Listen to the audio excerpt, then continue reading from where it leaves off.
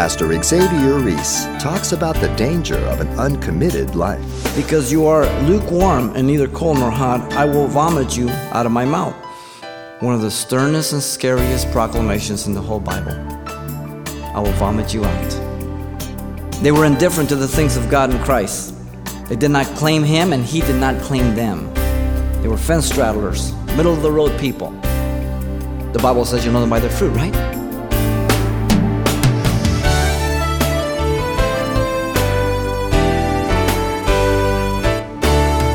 Welcome to Simple Truths, the daily half-hour study of God's Word with Xavier Reese, Senior Pastor of Calvary Chapel of Pasadena, California. Space travel, supercomputers, a global economy. In a world of incredible knowledge and technological advances, is it possible to know the truth and still live a lie? And that's the subject Pastor Xavier confronts while examining the church at Laodicea as he continues his study of the 7 churches of the book of Revelation. Let's get started. Revelation chapter 3, verse 14 through 22, and the message is entitled, The Apostate Church, Laodicea. The 6 churches have given to us a complete picture of the history of the church from 30 AD to the return of Christ, the last being Laodicea, the apostate church. Ephesus, the loss of our first love. Smyrna, fear of suffering. Pergamos, doctrinal compromise. Thyatira, moral compromise. Sardis, spiritual deadness. Philadelphia, want to hold on to the things lest they lose them. And Laodicea, lukewarmness. Boy, what a picture. What a warning to all of us. All represent types of a church that can exist today, as we've mentioned over and over and over again. The 7 messages have the same reality to them. A real church in John's day, a period of church history, a type of congregation, and a type of Christian. Those 4 are straight across. The pattern you're familiar by now. You have the proclamation, the commendation, the condemnation, the exhortation, and the application. There's few exceptions. Sometimes there's no commendation, sometimes there's no condemnation. But they all follow that pattern. So let me read our text and we'll get into the historical information and background to the letter. Verse 14, chapter 3 says, "Unto the angel of the church of Laodicea write, This thing says the 8th man, the faithful, the true witness, the beginning of the creation of God.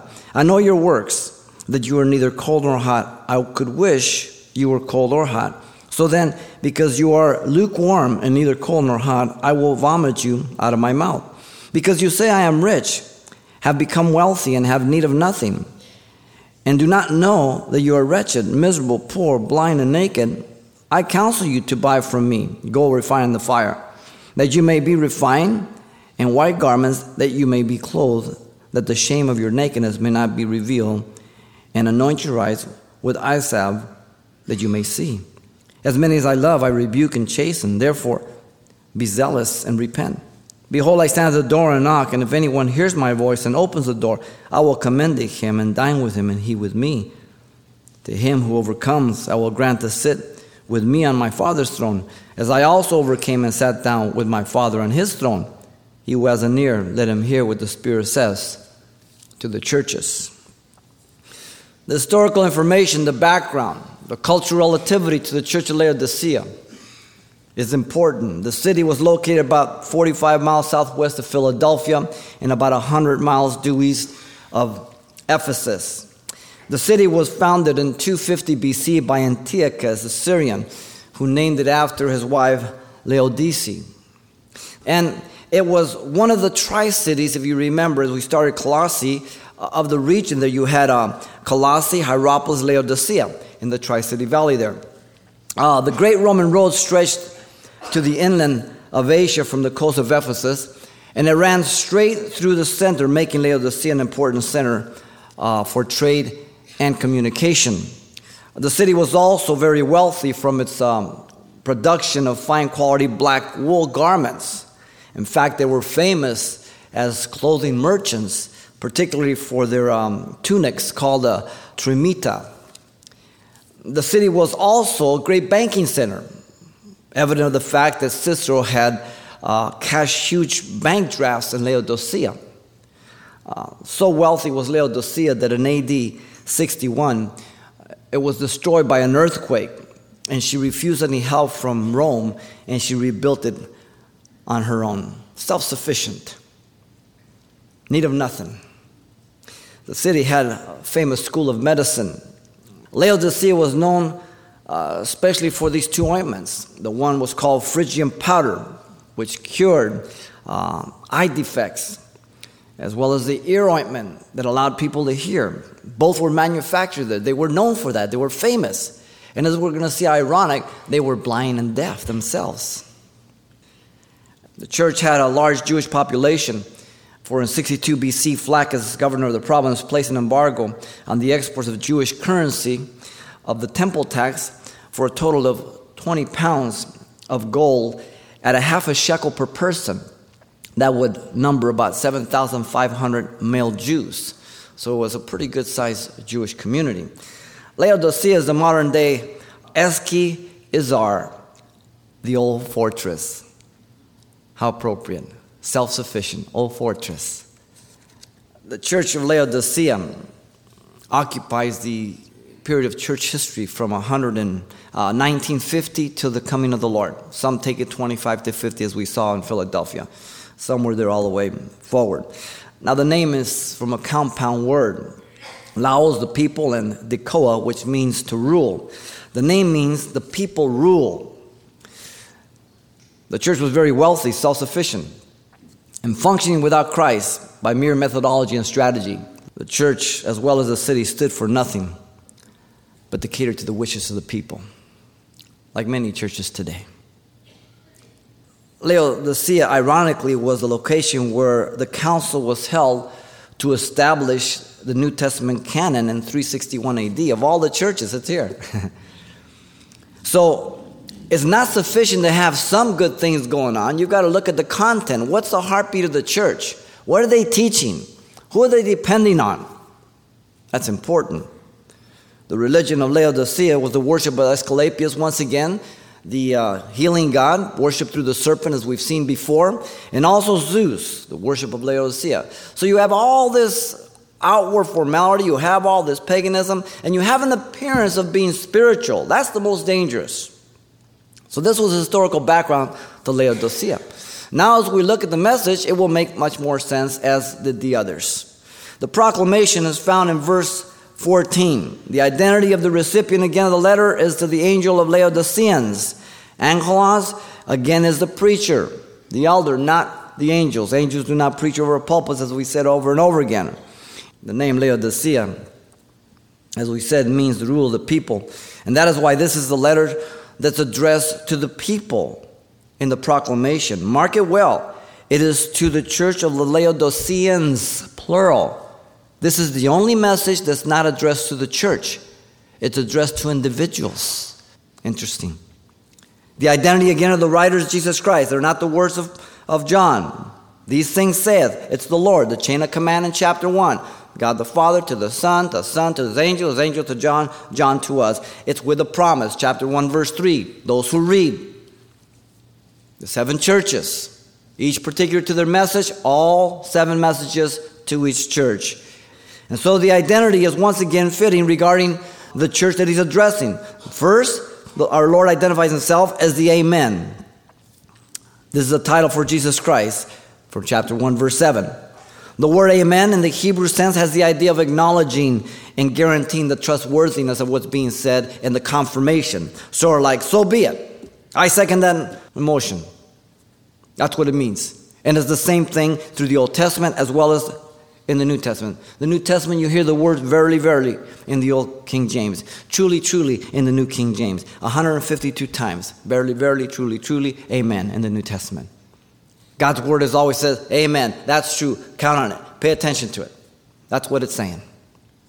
And so Paul says to the Corinthians, 2 Corinthians 1:20, for all the promises of God in him are yes, and in him amen, to the glory of God through us. Him. Notice secondly, our Lord identifies himself as the faithful and true witness. Back to chapter 1, verse 5. He grabs it from there. The idea is that Jesus is the reliable, genuine witness to mankind during his ministry unto the Father. He was faithful in all things. In fact, Paul the Apostle tells Timothy in 1 Timothy 6:13, I urge you in the sight of God who gives life to all things and before Jesus Christ who witnessed the good confession before Pontius Pilate. He didn't back off. Pilate said, are you then a king?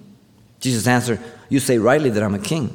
For this cause I was born, and for this cause I have come into the world, that I should bear witness to the truth. Everyone who is of the truth hears my voice. John 18:37 blew him away. What is truth? I am. Our Lord identifies himself as the beginning of the creation. The word does mean that he is the source and origin and the very active cause and the medium of creation according to Revelation 1:8. He's the one. He has always existed, and then in one time and within time, man's time domain, he became man, but he was always God. Philippians 2:5 says, being in the form of God. An antecedent condition. He was God before he came, he was God when he was here, and he's God when he left. Why? Because he's God. You can't be anything less but God. This is the proclamation to the Laodiceans. Now, the condemnation is given to us in verse 15 through 17. This church of Laodicea is so detestable and so reprehensible that the all-knowing God could not find anything to commend her. That is quite a statement. God, who knows and sees all things, could not find one good thing. That's an amazing statement by him. Verse 15, Jesus knew what they were doing and had done in the past. Nothing escapes him. And so Jesus knew their true spiritual condition, declaring his observation in verse 15 at the end and 16. They were neither cold regarding the relationship to Jesus. And the word cold means chilly cold. The church was indifferent and lifeless. It could not quench anybody's thirst. And some churches are like that. You walk in, you get entertained, you feel good and all that, but there's no wheat. It's all shaft. You get entertained, but you don't get ministered unto. They were neither hot regarding the relationship to Jesus. The word hot is zestos. It means fervent or boiling. We get our word zest from it. The word is found only these 3 times in the New Testament, right here in verses 15 and 16, right here. They had no zeal or fervency for Christ. He could do nothing for them. When people are just, comme ci, comme ça, whatever. Don't respond one way or the other. Dangerous. They were told by Jesus that he would rather that they were cold or hot. Notice that. The boiling, fervent temperature refers to the zealous, on fire Christian who is in excellent condition spiritually, if you will, in Christ, in the kingdom. The chilly, cold temperature refers to the dead and indifferent of a person, the content condition spiritually regarding Christ and the kingdom. Oh, yeah, Jesus is coming. Oh, yeah, the king, yeah. And it's just not into it, you know what I mean? The writer puts it this way, quote, these churches are usually more interested in the social gospel than the gospel action, more interested in reformation than transformation, more interested in planning than praying. Right on. They were told by Jesus that because they were lukewarm, notice a mixture of 2, cold and hot, he would vomit them out of their mouths. One of the sternest and scariest proclamations in the whole Bible. I will vomit you out. The word lukewarm means tepid, nauseating. You ever drink something you expected it to be cold, and you take it in your mouth? You spit it out automatically. The word is found only this time in the New Testament, nowhere else. They were indifferent to the things of God in Christ. They did not claim him, and he did not claim them. They were fence straddlers, middle-of-the-road people. Mugwumps. Mug on one side, womp on the other. Now you know that Paul speaks about 3 types of men. You have the natural man that's not born again. I would think we would be safe to say and classify him as cold, dead in trespasses and sins, Ephesians 2:1. But there's also the spiritual man, he says, who is born again. And I think we would be safe to say that we could classify him as hot. Saved, regenerated, renewed by the Spirit of God. Titus 3:5. But then he mentions a third individual, a carnal man, who's born again, but still ruled by his carnal nature by choice. 1 Corinthians 3:1-3. I wonder if we could safely classify him as lukewarm. I would not want to exclude that. But I wouldn't want to live in a question mark either. I'm confident that we can classify the religious person, the nominal Christian, the one who plays church, and anyone who walks away from him as lukewarm.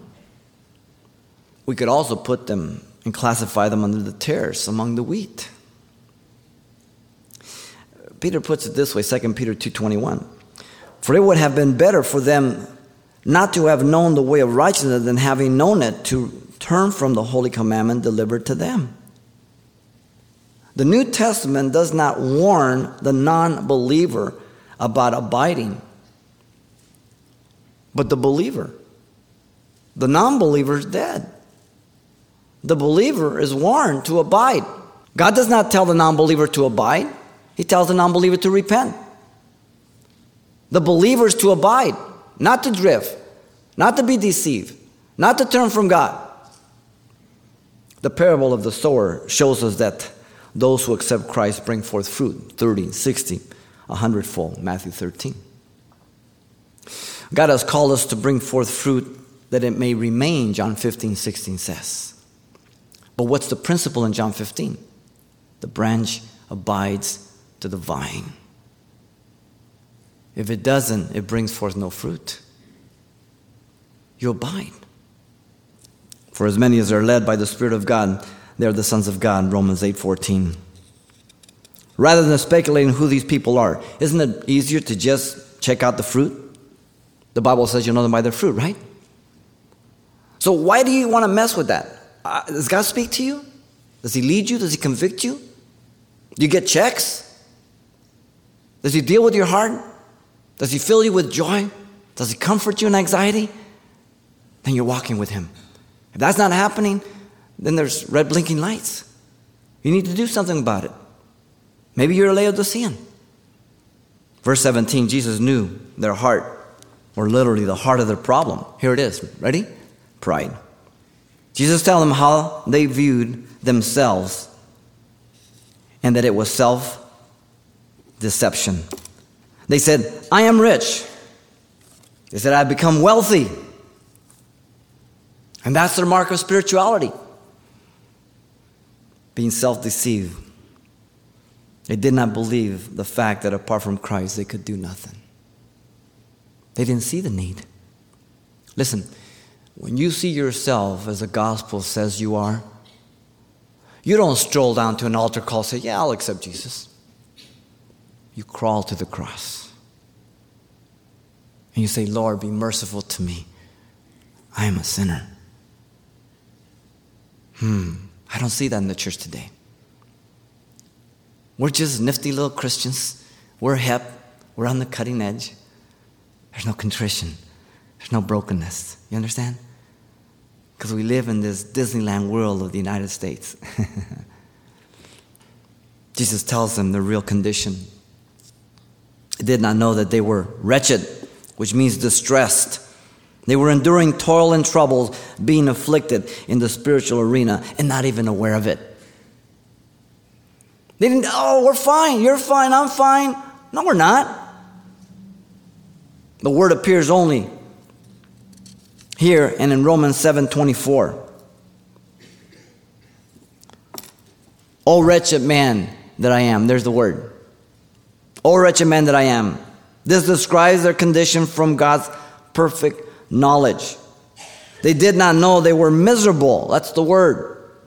They were to be pitied.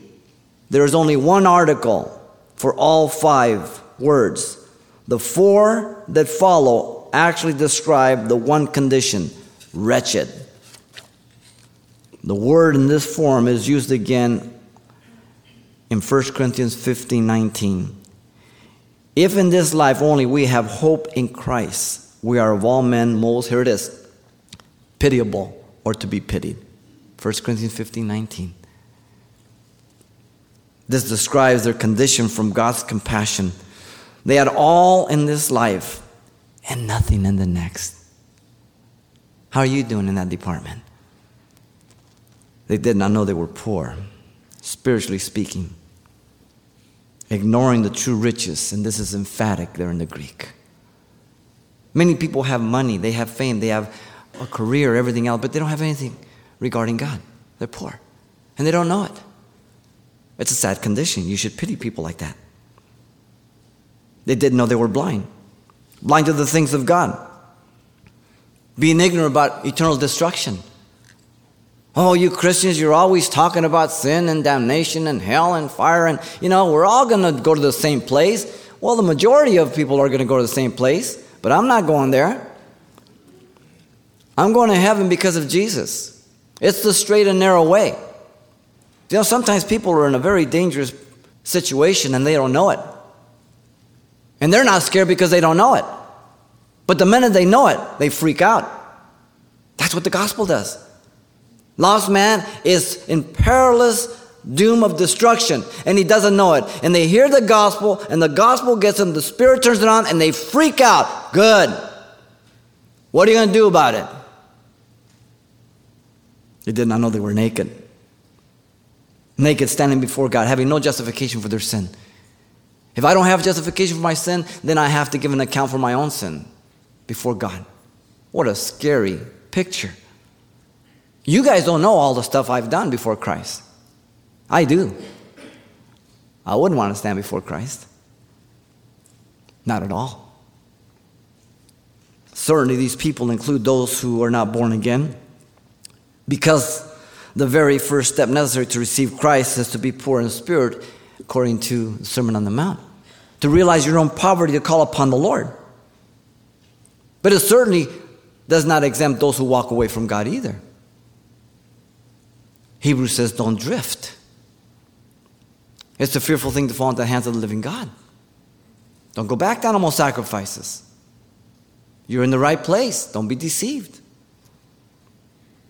You see, the Christian knows his own deficiency and bankruptcy in terms of deserving anything before God. So he is broken in spirit. He is poor in spirit. He recognizes his poverty, and he comes in brokenness. He comes emptying himself. These people were trusting in their riches. Paul tells Timothy in 1 Timothy 6:17, command those who are rich in this present age not to be haughty, nor to trust in uncertain riches, but in the living God who gives richly to all things to enjoy. You have money? God bless you. Now ask God for wisdom. What do you do with it? Use it. Don't wear it. Don't flaunt it. Use it to the glory of God. Be a steward.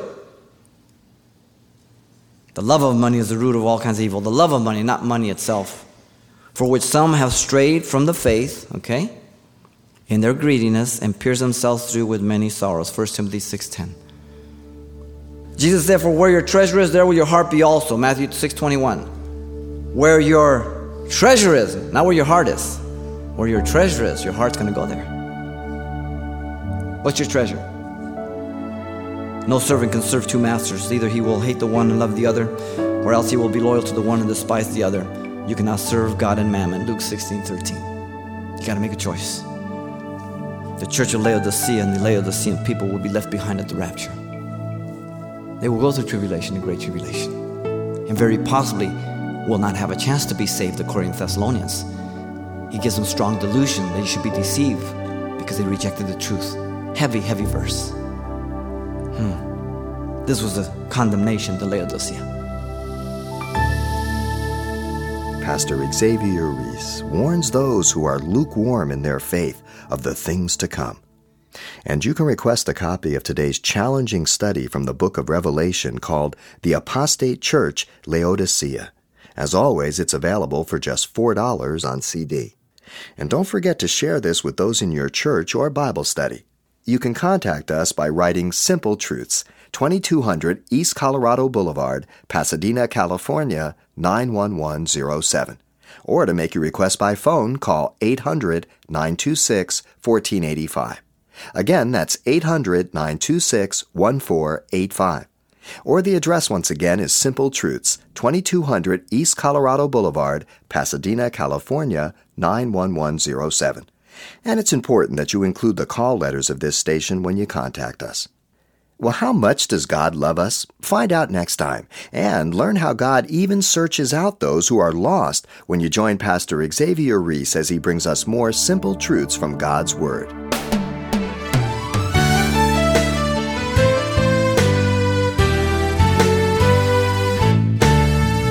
Simple Truths with Pastor Xavier Reese, a daily half-hour broadcast, is a radio ministry of Calvary Chapel of Pasadena, California.